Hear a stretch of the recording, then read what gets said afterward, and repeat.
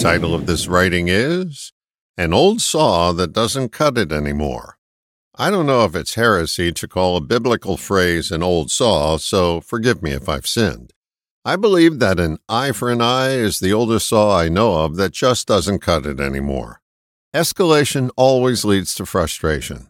I remember my high school teacher saying that the seeds of World War II were sown during the treaty that ended World War I. I took that to mean that some parties to the agreement were just pretending to be satisfied but covertly harbored animosity at the terms, and were just waiting for the day they were strong enough to launch an offensive again. It seems that an eye for an eye lost some of its steam when Jesus came along and said, "Love thy neighbor as thyself." But there were many still married to getting revenge, and by doing so were divorced from finding a solution. When you're riveted on revenge, options go out of focus. You're single-minded on a strategy that only provides one option, one that has a history of failing. Seeking justice and seeking revenge are trains that run on opposite tracks. Hop on the wrong one and you'll emotionally remain a hobo for life.